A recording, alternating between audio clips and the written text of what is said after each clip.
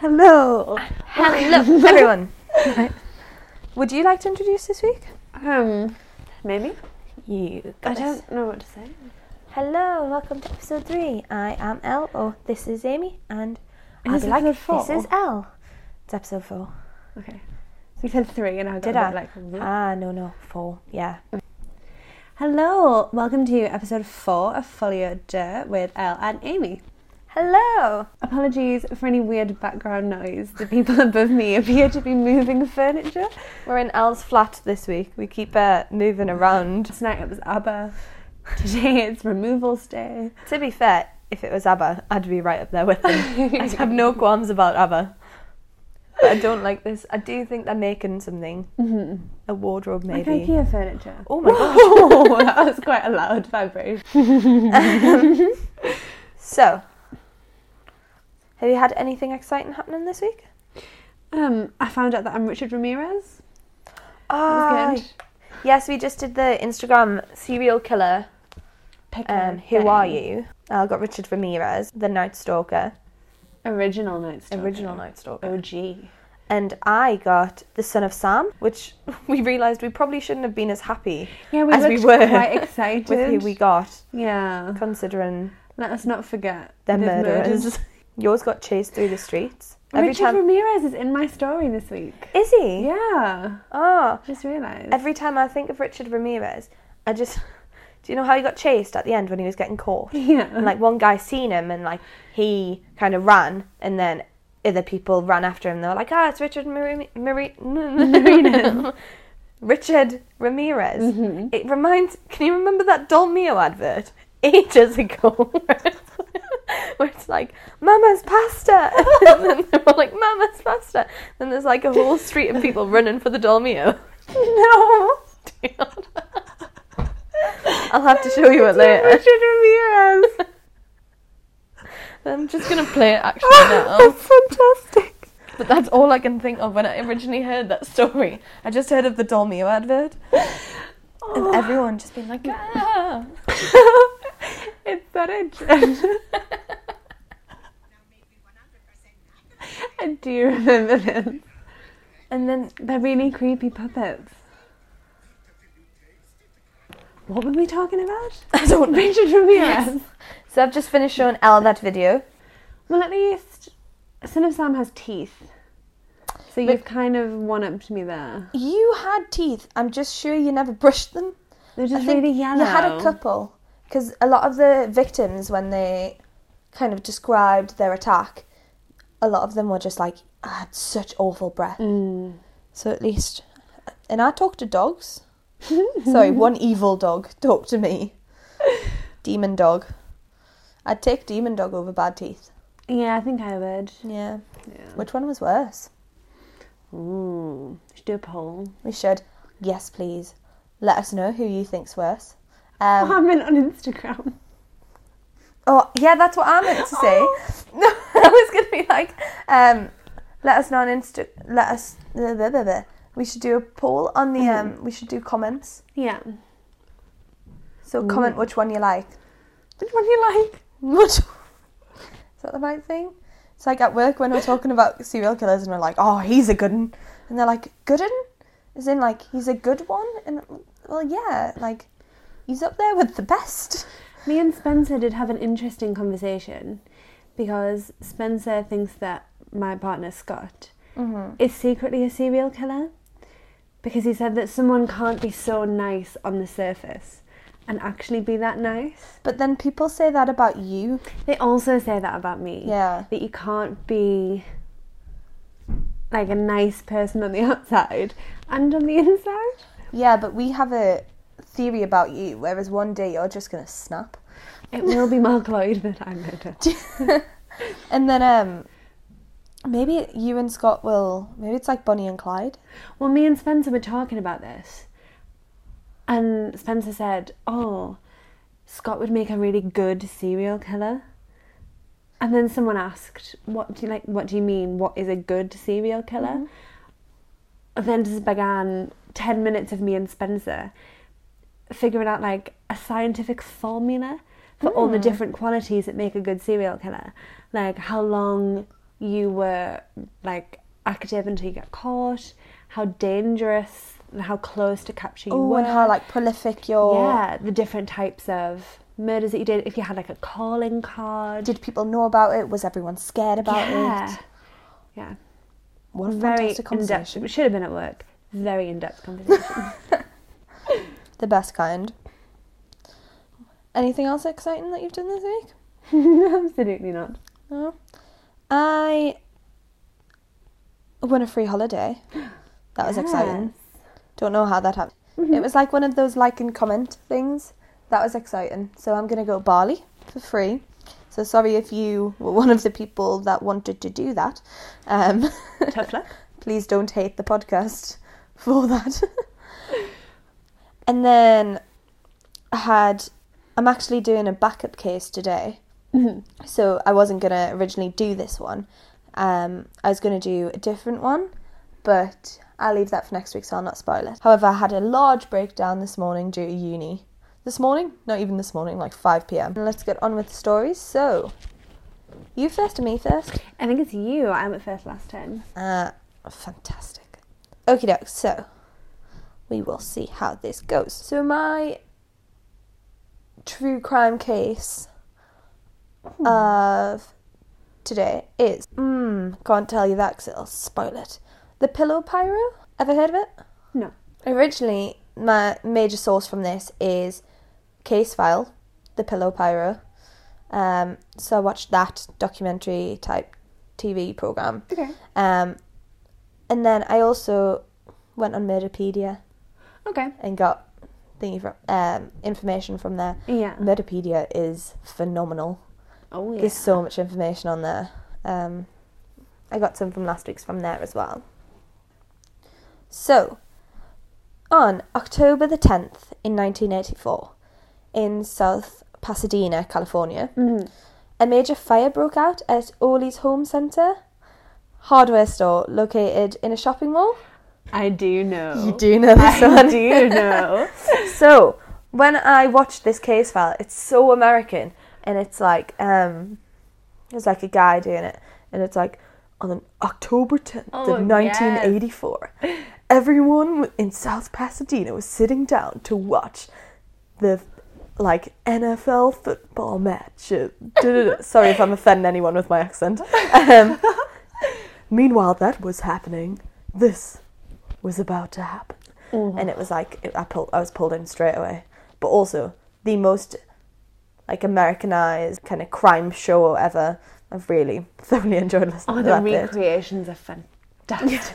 Sometimes I have a bit of a chuckle. I'd love to be in a recreation. Yes. Should we try and do that? Should we just recreate one of our own? So this is now no longer a podcast. This is actually a true crime retelling reconstruction. Yes. Oh my god, we should do weekly reconstructions. So, anyway, Ollie's Home Center hardware store, which is in a big shopping mall in South Pasadena, California. So this fire breaks out in this hardware store and it completely destroys the store. Mm-hmm. One of the massive things about it is, because it's a hardware store, there's so many things on the shelves. The shelves are like jam-packed full. There's like alcohol. Wood. Yeah, anything that can be used to create like this huge fire, basically. And unfortunately, 4 people were killed during that. So what originally happened was... I've not wrote this down, so I'm just going off head. Sweet. Off head? Probably shouldn't say that. Billy Deal and Ada Deal are going into the hardware store with their little grandson of 2-year-old Matthew. Oh no. And Ada and Matthew are together. Billy runs off to go get something. In these aisles, Ada and Matthew are just walking down, and then they see smoke coming. Oh god. And then what happens is, just in seconds, there's so much smoke. There's fire everywhere. There's smoke everywhere. People can't see. People are trying to get out, and it's just, once the fire starts, because the aisles are so close together and it's so much going on, it spreads super fast. Whereas Billy is on the other side of the shop and manages to get out because he's closer to the door. Oh. Unfortunately, Ada does not, and neither does Matthew. And during this time, Caroline Krauss and Jimmy Satino, who were 2 employees of Orlay's, also lost their lives because there was a flashover. So I don't know whether you know what a flashover is. I do not. Tell me more. So it's basically, do you know how, easiest way to describe it, do you know when you're watching like a film or whatever and there's a fire, hits a gas, and then there's just like a massive explosion. Yeah. It's just like white. That's a flashover. Oh, okay, I didn't know that. So because there's a lot of compressed air and flammable shit in there, it just goes up. What the fuck is happening upstairs? There may be a murder going on upstairs. I don't think our mics are good enough to have picked it up, but there was definitely a prolonged scream. Yeah. There. A really long, loud scream. Unfortunately, these four people die, and it's originally put down to an electrical fire. However, there is the original investigator, who is someone called John Orr, is convinced it's arson. He is, as soon as everyone's like, no, it's an electrical fire, he's like, no, I'm telling you now, it is arson. So, as we know from history, California is absolutely notorious for wildfires. There was some recently in LA last year when all of the celebrities lost their houses, and it was absolutely heartbreaking. Was that 2019? I believe. Yeah. So just because it's so dry, it's got really dry and hot climate, it's notorious for them. In the early 1980s, there's thousands of fires recorded, like absolutely thousands, and arson investigators believe that about 80% of these were actually caused by arson and not by natural fires. Yes, but then the problem is, because of where it is, it's spread so fast with the wind. So because of this, LA Fire Department realised that they need to crack down on this and form a special arson investigation unit with a chief arson investigator. Now, John Orr, who I was telling you about before, he was like, no, it is arson. After further investigation, we find out that the hardware store is actually proven to be arson, and the fire was started by polyurethane products, which are super flammable. So this fire was started in the middle of those products, which was why it spread so fast. Yeah. Just because it had so much fuel. And because John was the only person who was adamant that it was arson, he's the number one guy for this. Chief arson investigator. So I'm going to tell you a little bit about John. He originally wanted to be a policeman when he was growing up, but he failed his entrance exam. So he became a firefighter and then eventually a fire investigator.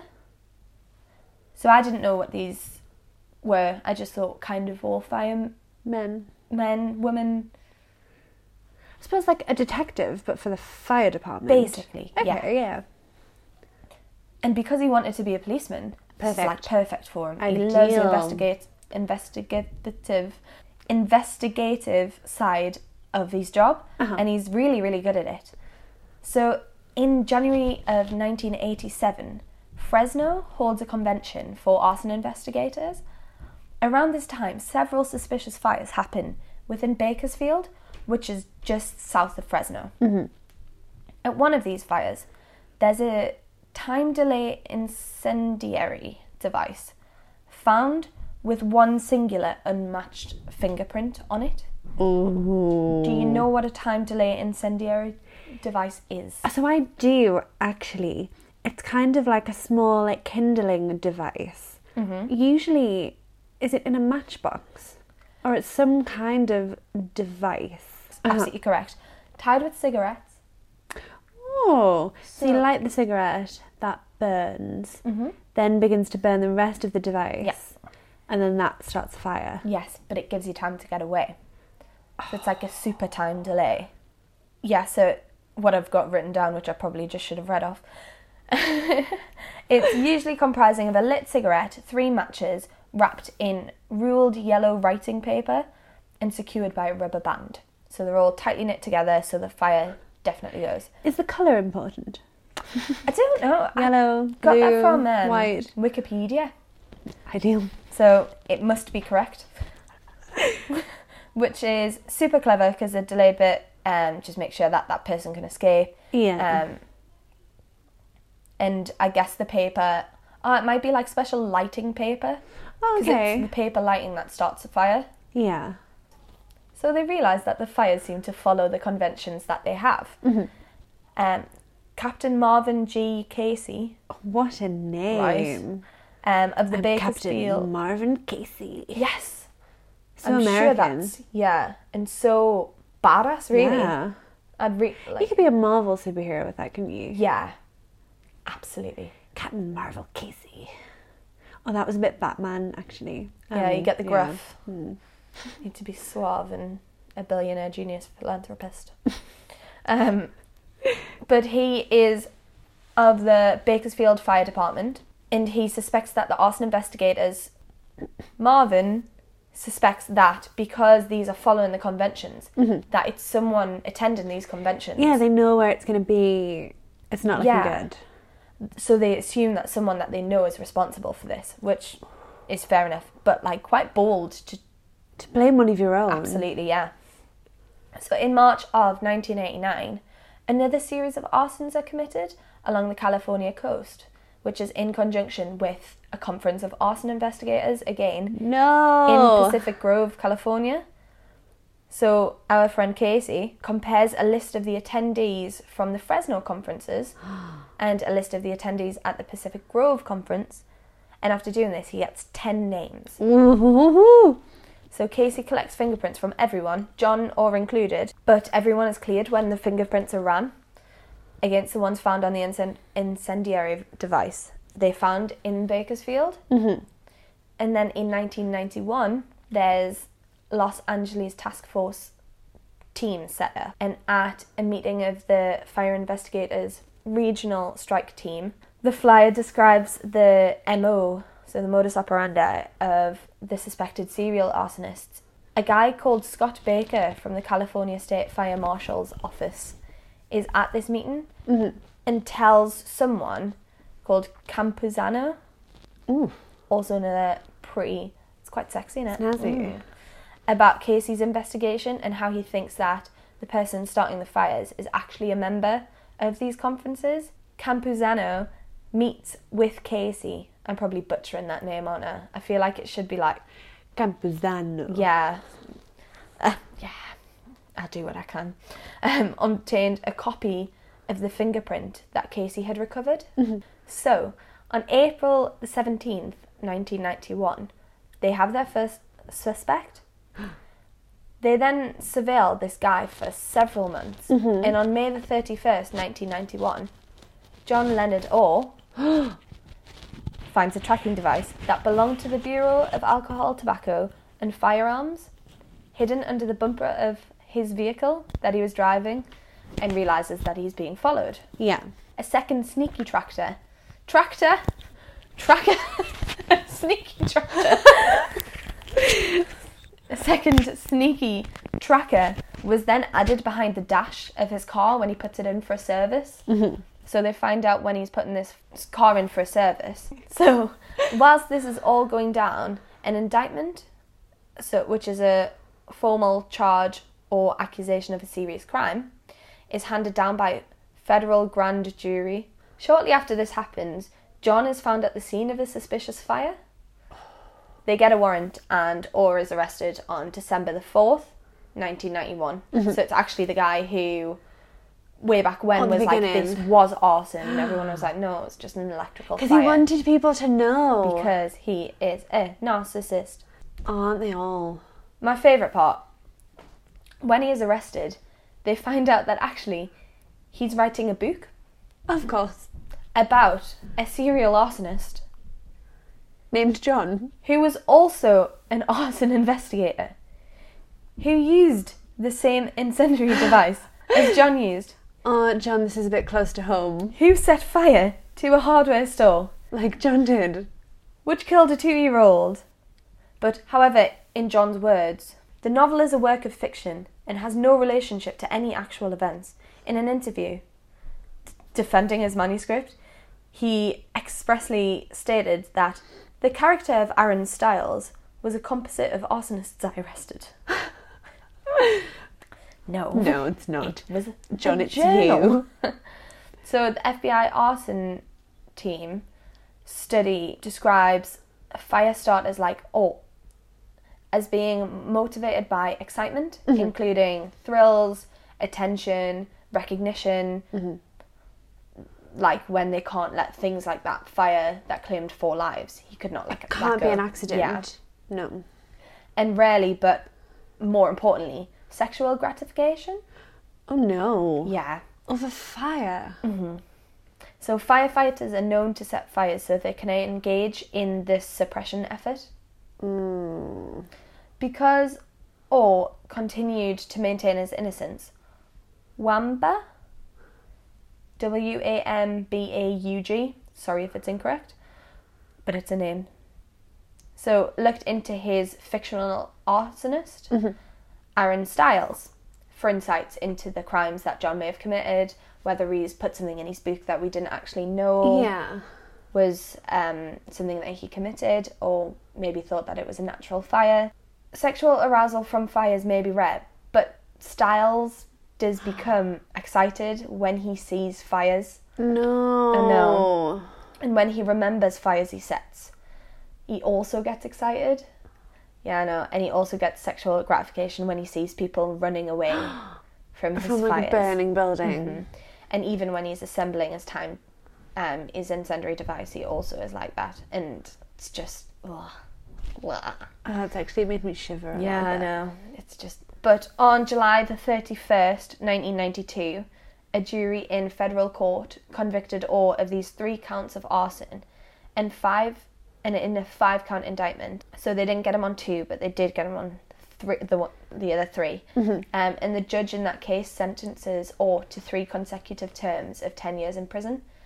However, Orr maintained and still maintains his innocence throughout this. On June the 25th, in 1998, a jury in California State Court convicted Orr of 4 counts of first-degree murder from the hardware store fire, with special circumstances in a 25-count indictment.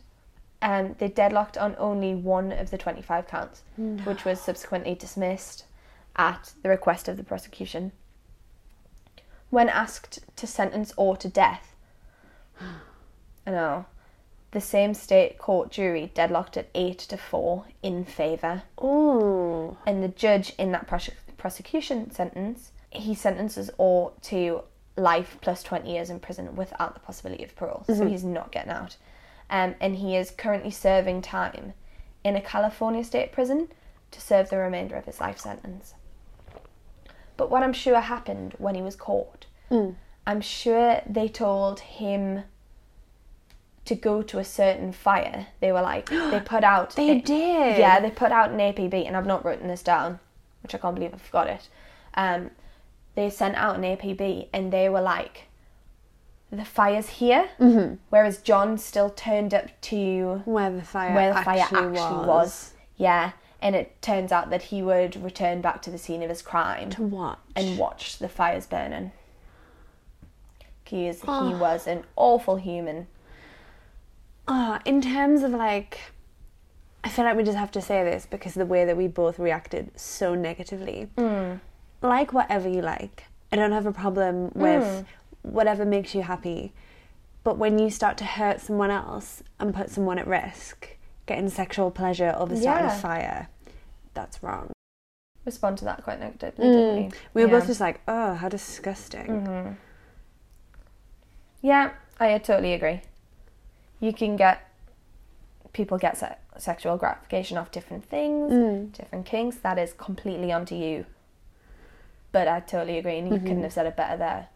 It's when it starts to affect other people where it's not. It's not okay. No, absolutely. And they believe, like, I'm sure, like, the fires, once he was arrested, dropped significantly. So the amount of fires that he actually set, I'm sure it went...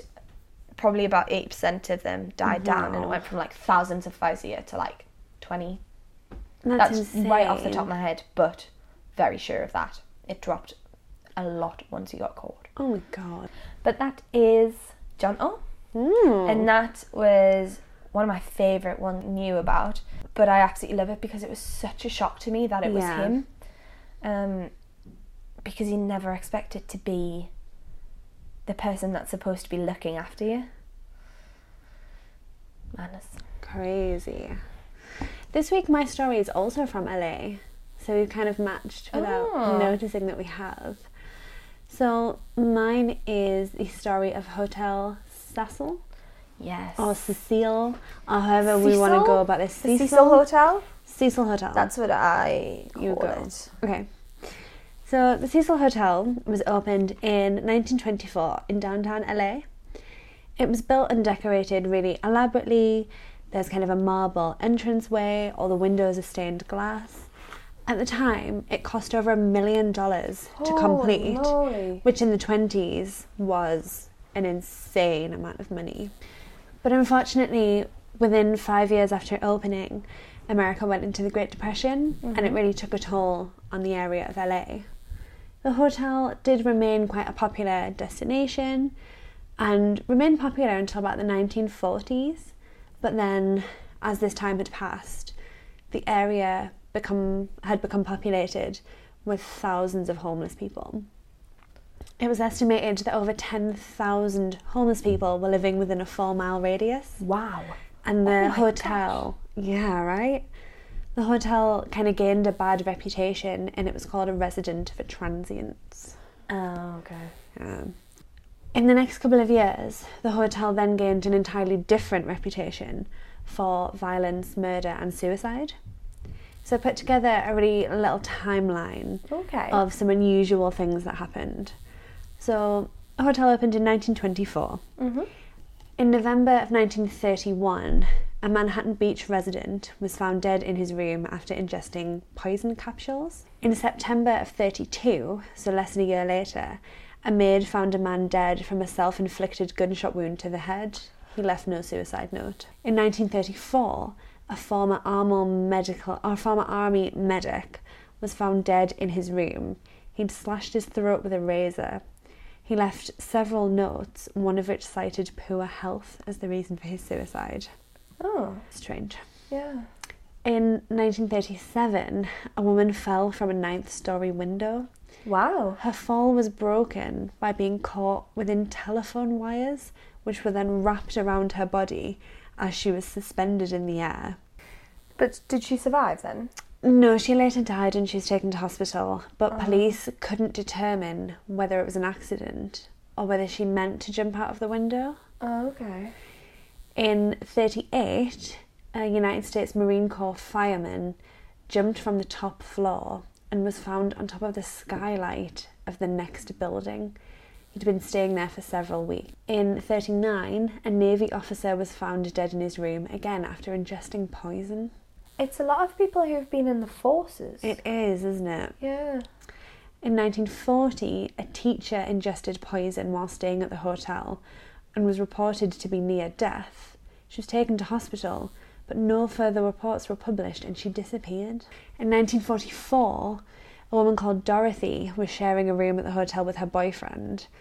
She'd apparently been unaware that she was pregnant, went into labour, but didn't want to disrupt her sleeping boyfriend. Went into the bathroom and gave birth.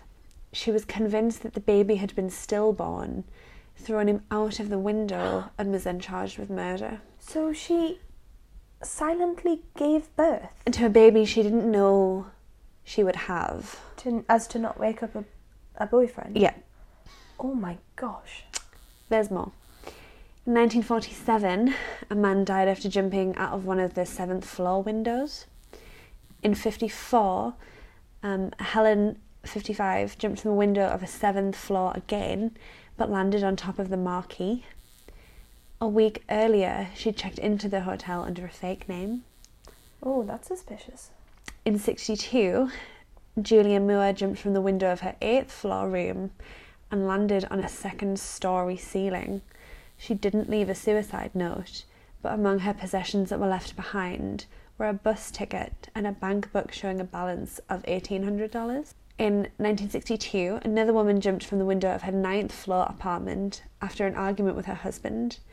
He had left the room immediately before she jumped, but she landed on a pedestrian and killed them both instantly. In 1964, a hotel worker discovered someone that they had nicknamed Pigeon Goldie, who was a retired telephone operator. She'd been found dead in her room. She'd been raped, stabbed and beaten, and her room had been ransacked and items had been stolen. In a hotel? In a hotel room. She kind of lived there, but it was a hotel. Yeah. She was well known in the area and had earned a nickname Pigeon Goldie because she used to feed birds. One of the things that they found near her body was the hat that she used to wear and a sack full of birdseed. A couple of hours later, a man was seen walking through the square where she used to feed the birds in blood-stained clothing. Oh. He was arrested but never convicted of her crime. And then on December of 1975, a woman that they still couldn't identify jumped from the 12th floor and again landed on the 2nd floor roof.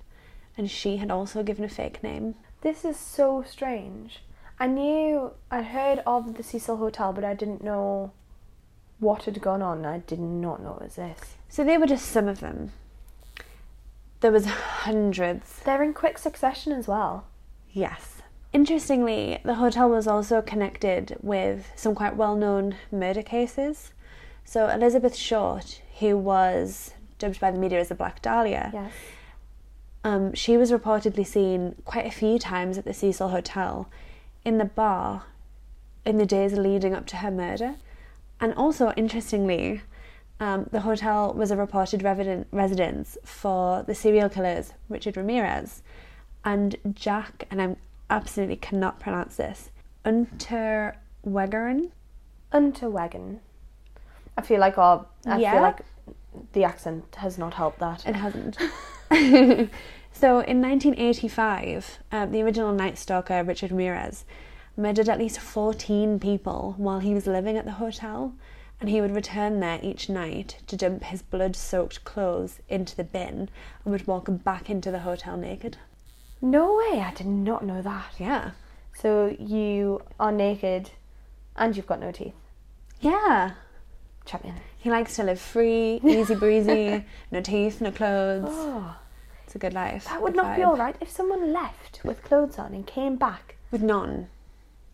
You wouldn't be alright with that? But if their clothes were blood-stained, I imagine like your hair, your face, your skin would also still have blood. Unless he took a dip in a pond somewhere. Dipped, splashed his face in a puddle on Yeah. the way in. So as you can probably imagine, the hotel wasn't too successful. The area it was in had become nicknamed Skid Row in LA. On Skid Row. And also a lot of people died there. Yes, it's still Skid Row now. When I was in LA last year, I was told to avoid Don't go. it. Yes, Sound advice. yes. So, Especially after hearing this. So the hotel has since been renovated and you can actually stay there now. It's a budget hotel called Stay on Main. Despite them kind of zhuzhing it up and changing the brand, weird occurrences haven't stopped. And the one that I would like to tell you about is Elisa Lam, which I think you've heard of before. Yes. So, Elisa Lam was a student from Vancouver and she checked into the hotel on the 26th of January 2013. She was doing a travel alone. She was kind of solo travelling down the west coast of America.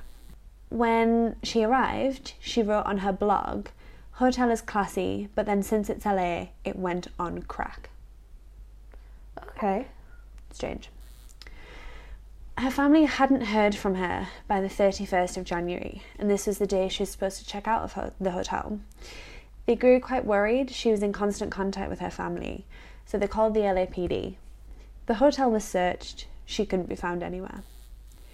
Police then reviewed the CCTV of the hotel and found something that they really couldn't explain. The video showed Elisa get into the lift, and she started to act really strangely. She pushed all the buttons for every floor of the lift. It doesn't begin to move. she keeps stepping in and out of the lift on the same floor that she got in. She kind of tilts her head around quite frantically and gets back in, goes back out again, looks around, as if she thinks that someone is approaching. Oh. Yeah. At one point, she peers out again, looks around, and then instead of just walking back into the lift as she has done the past couple of times, she gets into the corner that's furthest from the door and kind of cowers away as if someone's about to get in. She does this a few more times until eventually she gets out of the lift and stands next to the door. She's waving her hands around a lot, and it almost looks as if she's communicating with someone who's just out of shot, but you can't see anyone in someone the CCTV. Who knows where the cameras are and can avoid getting caught. Yeah.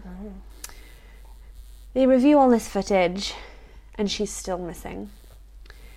About 2 weeks later, on February the 19th, a maintenance worker is called to the hotel because numerous residents have complained about kind of strange water pressure. Water isn't running in the shower and the taps, and there's a really weird taste to the water. No. Upon opening the water tank on the roof of the hotel, Eliza's body is found floating face up. LAPD and the fire department had to drain the tank and cut it open from the sides in order to remove her body. They couldn't lift it through the top, but she was only 5 foot full, so it must have been quite a tight space to get into. Yeah. Her body was found naked in the tank, but most of her belongings and her clothing that she was seen wearing in the CCTV tapes are kind of floating in there with her. Oh. The CCTV was released by the police to the public. Really? Yes. Sparking lots of controversy and so many crazy theories about what they think happened to her. Yeah. One of the main things, and what sparked my interest in this case originally, was the really questionable timestamp of the video. I went back and watched this while I was writing it because I was like, oh, what was it about the timestamp? I can't remember what it was, but it was weird.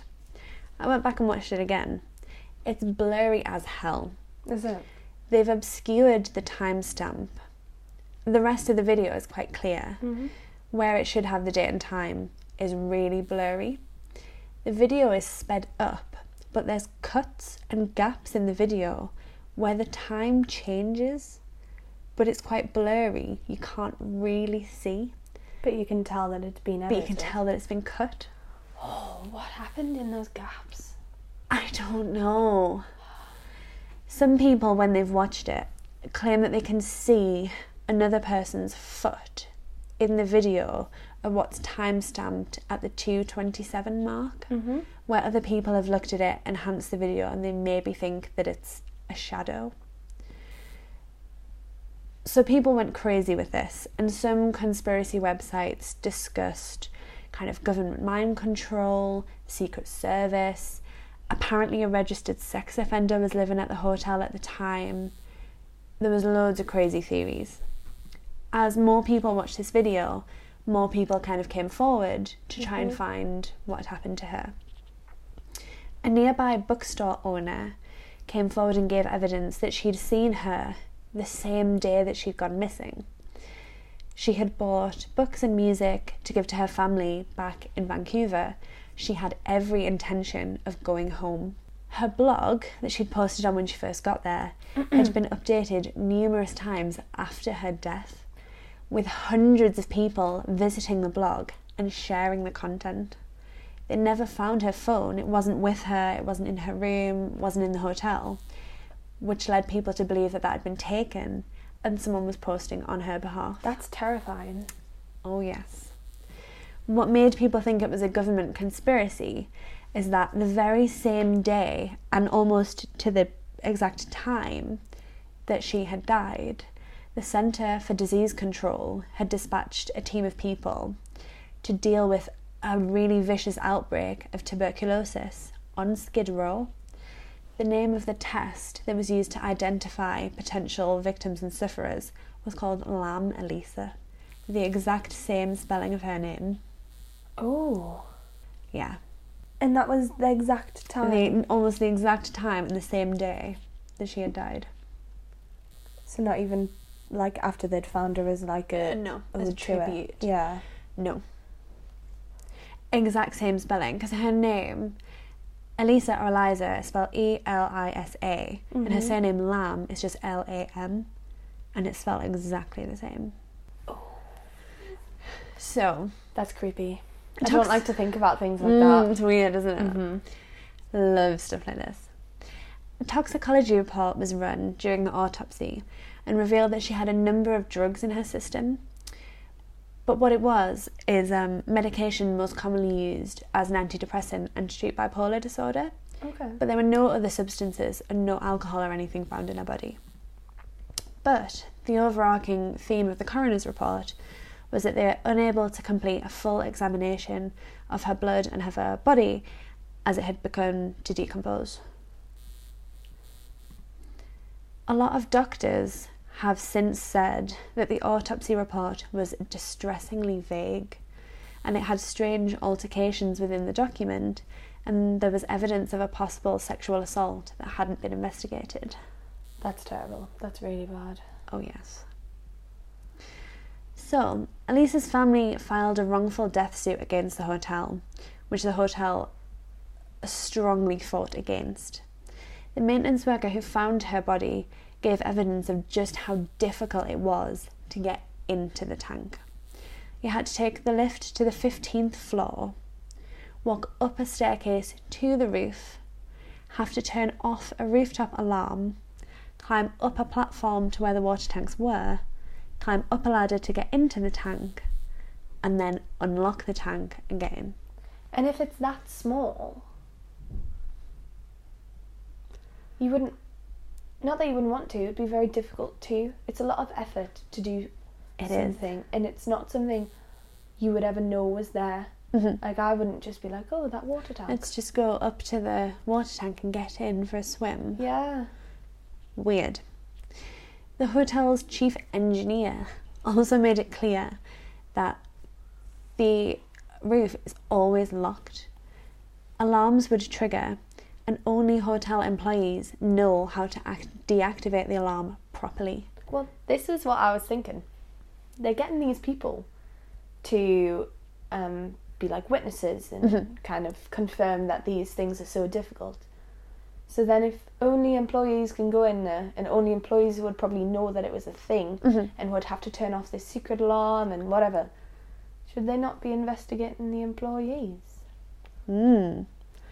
So, the investigation went on for a while, but has since gone cold. The most recent update was as of December 2015, the negligence lawsuit against the hotel was dismissed and her death was ruled a complete accident. She just accidentally got up to the 15th floor. Accidentally got in the lift, was interacting weirdly with someone out of shot of the camera, got all the way up there with access codes and keys, knew exactly where to go and got in. Do you want to see CCTV? Oh, But then another thing is, even, like, you could put it down to drugs, but then would she be able to do all of that under the influence of such strong drugs? Because I know that Skid Row, obviously, if people are homeless and stuff, it may be down to something like that. That Very was a weird. good one. I think it's all of the... Because I learnt about that first due to kind of the timestamp conspiracy. Yeah. Because this was a whole, the police killed her and tried to cover it up. Yeah. And I'd learnt about this first, and then learnt about the history of the hotel itself. Oh, okay. Which is quite interesting. It inspired a lot of different things in kind of popular culture as well. There's a series of American Horror Story based on this hotel. There's a couple of episodes of like different crime TV shows and often dramas as well that have been inspired by this. I'm not surprised. Creepy. Oh yes, creepy as hell. Nicely done. Any recommendations? Oh, actually, yes. Have you ever seen 60 Days In? I have not. Oh, I think you would enjoy it. Less of a kind of true crime, more of an insight into like the judicial system. Okay. It's civilians will spend 60 days in a prison undercover as an inmate to document what prison is like and what it's like to be an inmate. It's all filmed, and it's usually absolutely normal people or people who have an interest in the system want to go and see what it's like. So it's now on Netflix. It used to be on CBS, I think. It's now on Netflix. And the first series that I've watched, it's very interesting to see the attitude people have when they go in, and then how quickly you forget you have a life on the outside. Even though they know that they're not in it for a reason. 60 days doesn't sound like a lot, but you get caught up in prison life. Oh, that sounds Really interesting. good. So do people kind of become their persona? People join gangs. It's very interesting. I don't want to give too much away because I want you to watch it. Are they looked after? Is there like security? There is security, but to avoid suspicion, because if one person is discovered, there's also kind of 8 other people who've gone in undercover. Right. You have to, in order to protect their kind of undercoverness, they get left. If they're in a fight, it's not broken up. You're left to fend for yourself. Are they like criminal informants? Or is it just purely for... It's just to learn what life's like in prison. Oh, I would not want to put myself through that. When I first watched it, I was thinking, oh, I can do this. It's quite interesting to learn about what the system is like. Yeah. No way in hell would I do this now. No. Really interesting. It's such a confined environment. When I did a placement in a prison, I found it mad that everyone that goes around, even in like as a pharmacist, you've got keys. You cannot leave one place without locking it up. Anyone who walks past you has someone escorting them around. Like, you're not free at all. And also, I would think I would really struggle with the prison that you were put in. Like, if you are sitting there, you've not done anything, you're clean, you've got like not even like a prior or whatever, and you just like wanted to go in there, and you sat next to like Charles Manson. What worried me more is that the women's prison was so much worse than the men's. Really? The behaviour of the women was insane. Oh. Well, I'll have to watch that. Really good. Do you have any recommendations this week? I don't, but what I am really excited for, and I don't know whether you've seen it, I was meant to watch it. It's a 5-part series on Amazon Prime. Okay. Came out on the 31st of January, and it is Ted Bundy's girlfriend and her daughter, for the first time ever, being interviewed, talking about him, talking about the situation, how their lives were affected, how they thought of him, all from their perspective, which we've not ever seen or heard. She was really protected, and I'm excited for that. Yes.